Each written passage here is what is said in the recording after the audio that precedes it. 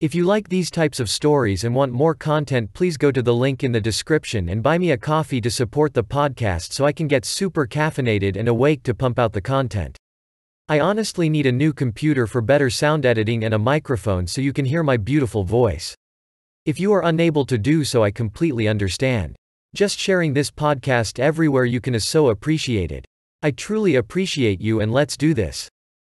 So we went to Costa Rica to do ayahuasca, like in a proper setting, like with indigenous people, and we were in the middle of the jungle. And I was thinking, because the place we went, there's a lot of people, like, I don't know if LeBron James has ever gone, but it's like a place where, like, they're like, these kinds of people go here to do ayahuasca. So I was thinking it was like glamping or something like that, still gonna be like some kind of 5-star experience. And you get there and you really are in the middle of the jungle, and you don't get to eat after like 1 p.m. You have to walk a very far distance to get your water. You can't shower because they're in a drought, so you can't use the water, obviously. Like, you need to respect the rainforest.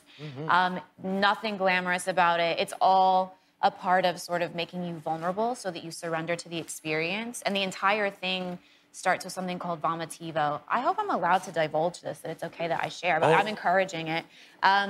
So you go, and we were with 20 other strangers, and you all line up at like the edge of the rainforest over this weird fence, and you go 3 by 3, and you drink lemongrass tea until you, like, by not your own volition, just vomit everything out of your body. So you have to vomit. There's no way around that part. You can't get out of it, and you have to vomit a certain amount before they let you get back with everybody. So you're like cheering on everyone as they like throw up. And as like what we do, obviously, we were like, I don't know, am I ready to just like throw up in front of all of these people? But it's such a good bonding experience.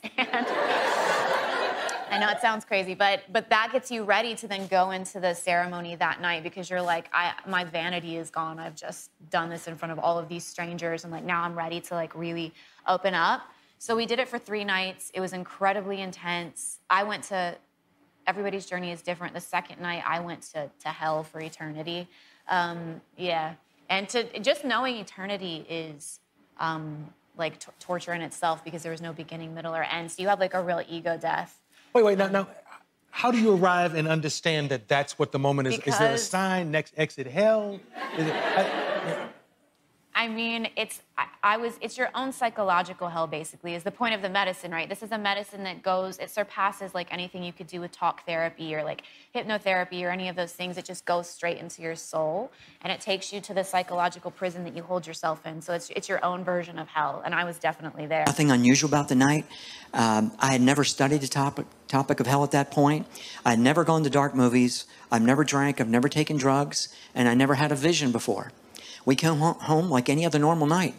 I got up at 3 o'clock in the morning just to get a glass of water. I was walking to our kitchen, and right in about the living room, something grabbed me and pulled me out of my body, like being drawn up out of your body.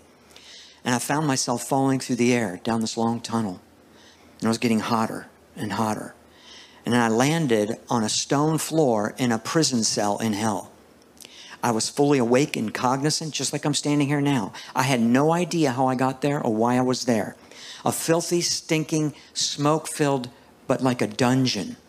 But see, Isaiah 24:22 says, and they shall be gathered together as prisoners are gathered in the pit, and shall be shut up in the prison. Proverbs 7:27 mentions going down to hell, to the chambers of death. The word chambers means inner rooms. Job 17:16 says, they shall go down to the bars of the pit. Jonah 2:6, the earth with her bars was about me forever. And the Tyndale, the New International, many other commentaries point out that Jonah was at the gates of hell, and that it was literal bars and gates. Well, that's where I first found myself. And the first thing I noticed was the intense heat. It was so far beyond the ability to sustain life. I wondered, how could it be alive in this place? And I wanted to get up and run. That was my first reaction. But I noticed I had no physical strength in my body. It took so much effort to move. But see, Isaiah 14:9 and 10 says, hell from beneath is moved to meet thee at thy coming. They will say, art thou become weak as we? And Psalms 88:4 says, I am counted with them that go down into the pit. I am as a man that has no strength. Now, if you ever had the flu and you felt weak, 1,000 times worse. Any movement takes tremendous effort. But see, Acts 17:28 says, in him we live and move and have our being. Movement isn't automatic. It's from God. I looked up in this cell and I saw these two enormous beasts, creatures, pacing like a vicious caged animal. And these particular two are about 12 or 13 feet tall. It's not an exaggeration. I could give you scripture for that too, but I got to keep moving. And they were reptilish in appearance, bumps and scales all over the one's body, huge jaw, sunken in eyes, claws about a foot long. And they were pacing like the most vicious animal. And then one of them picked me up like I weighed the weight of like this bottle, threw me into the wall of this prison cell. I hit the wall. I felt as if every bone in my body had broken. Now, a spirit maybe doesn't have bones, but it felt that way. I collapsed on the floor wondering, how could I be alive through this? But I have to explain one thing. I understood that I did not feel most of the pain. I had the understanding that it was being blocked. And I didn't understand, but on the way back, the Lord explained to me that he blocked most of the pain, but he did allow me to feel a small amount of it so I could relate to people. It's not metaphorical. It's not a state of the mind. It's real literal pain you're going to feel in hell. But the amount I felt was enough. The other demon grabbed me, picked me up, and dug its claws into my chest and just tore the flesh open. Again, how could I be alive through this? I should be dead.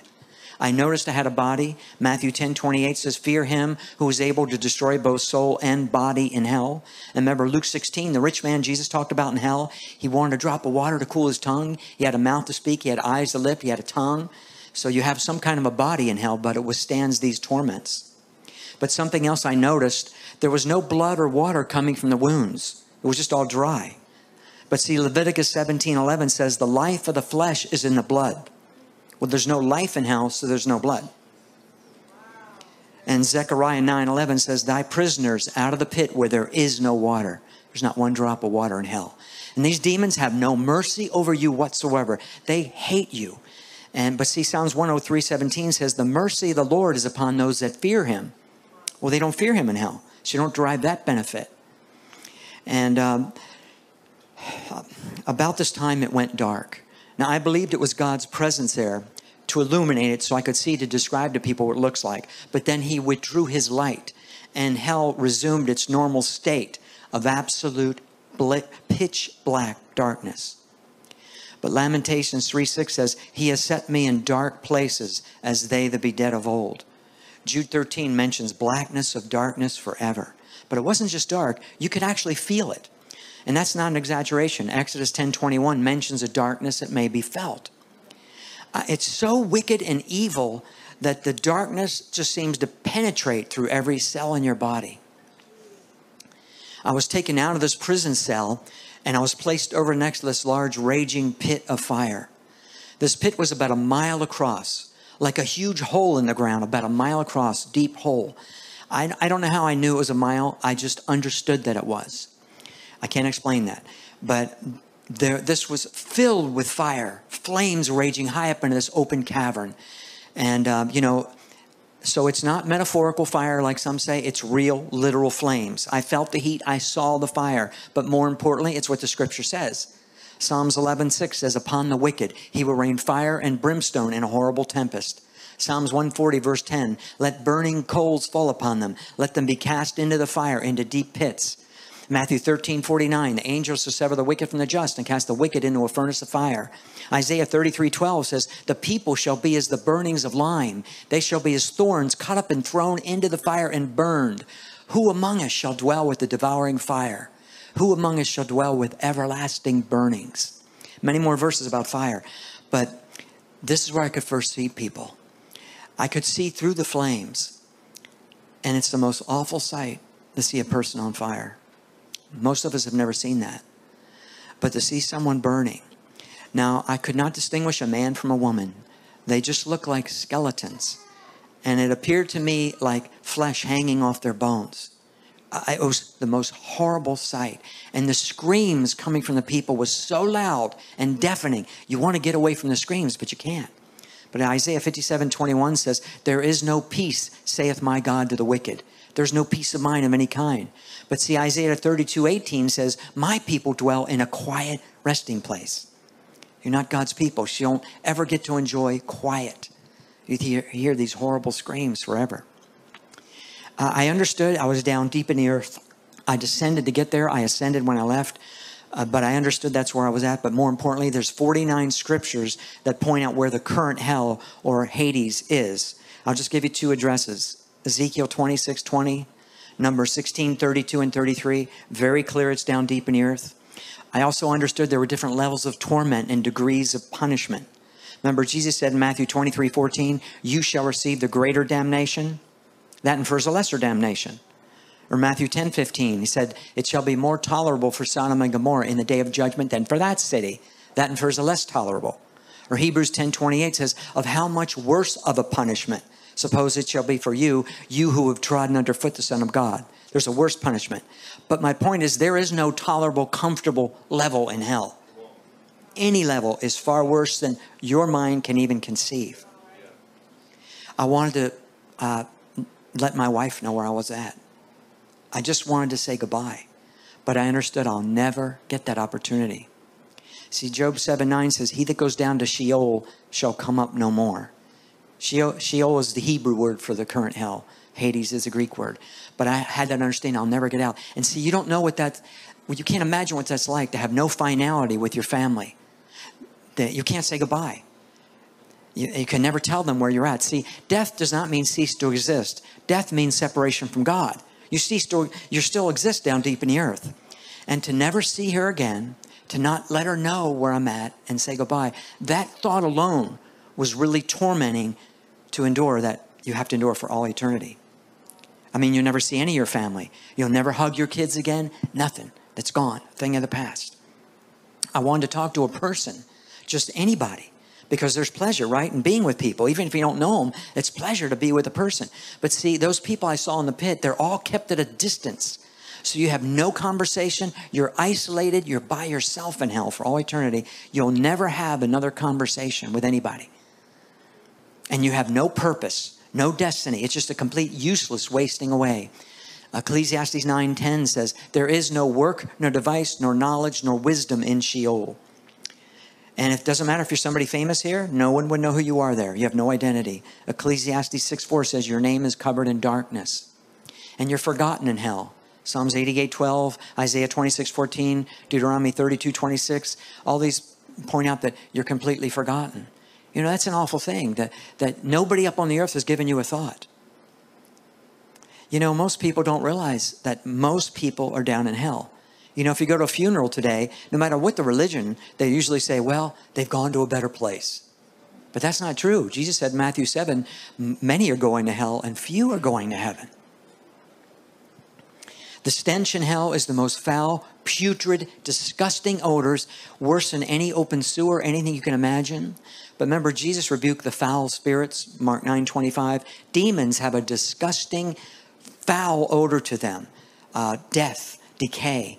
And also the flesh, people burning. That is a disgusting odor also.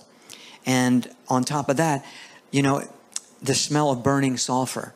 Now, if you go to Hawaii to the volcano, they have signs posted where you cannot go past a certain point because the toxicity of the sulfur coming up, it's called sulfur dioxide. And if you breathe it, it will kill you. It's toxic. Well, sulfur is just another word for brimstone. And the word brimstone's all through the Bible. So you're breathing in this foul, putrid, disgusting air that you don't want to breathe. And would make you vomit. But it's even worse than that because there's not enough air to breathe in hell. You can't take a nice deep breath. You don't get to do that in hell. There's not enough oxygen. So maybe only an asthma patient can relate to this, or a fireman. This is how you breathe in hell. It was like,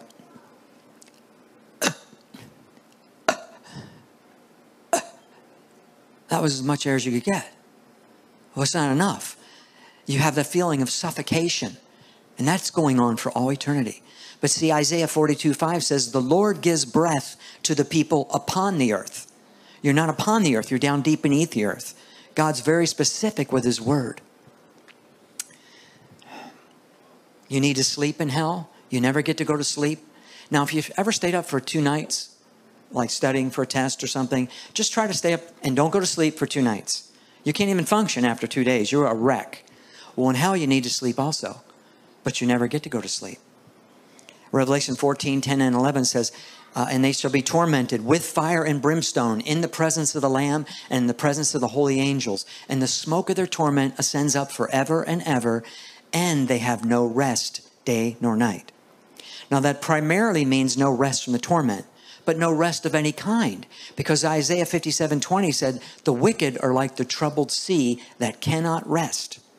You know, the sea is always moving, cannot rest. You can't rest in hell. You never get to go to sleep. So you have that feeling ongoing, and it gets progressively worse every day. But see, Psalms 127:2 says, the Lord gives his beloved sleep. Again, you're not his beloved. You don't get to enjoy that benefit of sleep. I was standing next to this big pit of fire. Now I have to explain, a pit a mile across here on the earth would produce a lot of light, right? Filled with fire, that would produce light. But in hell, it doesn't. It is so dark, it consumes the light. It doesn't let the light escape. But I could just see through the flames and along the edges. And along the edges were individual pits of fire, that some people were in their own individual pit. Others were in this big pit. Some were in prison cells. And I noticed I was standing beneath a cavern walls that were ascending upward, like a tunnel going up. And all along the cavern walls were demons, all different sizes and shapes, twisted, deformed, and grotesque, all of them. And some were only 2 and 3 feet tall. Some were 12 and 13 feet tall. There were spiders, demons that looked like spiders, but some of them were 3 and 4 feet across. I can't give you scripture for that, but I can give you scripture for demons that look like frogs, Revelation 16, 13, and read Revelation 9. John describes a demon coming out of the bottomless pit, the most bizarre creature. Read about that. There's some really bizarre looking things in hell. Horrible. And I noticed, though, I was standing on a bed of maggots. Solid maggots crawling all over everything and everybody. But remember, Jesus said, where their worm dies not, and the fire is not quenched. And he used the word maggot. And I never knew this, but if a dead animal is being eaten by maggots, when they consume the flesh, the maggots die. And that's why Jesus said, where their worm dies not. Because the flesh is never fully consumed in hell, so the maggot feeds sweetly on thee, as Job 24:20 says. Feeds sweetly on thee. Is that disgusting enough? See, Isaiah 14:11 says, where the maggot is spread under thee, and the worm will cover thee. Look it up in the original, it's the word maggot. The fear level that you experience in hell is so far beyond anything you can imagine. If you like these types of stories and want more content, please go to the link in the description and buy me a coffee to support the podcast so I can get super caffeinated and awake to pump out the content. I honestly need a new computer for better sound editing and a microphone so you can hear my beautiful voice.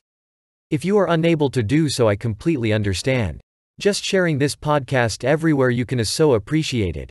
I truly appreciate you, and let's do this.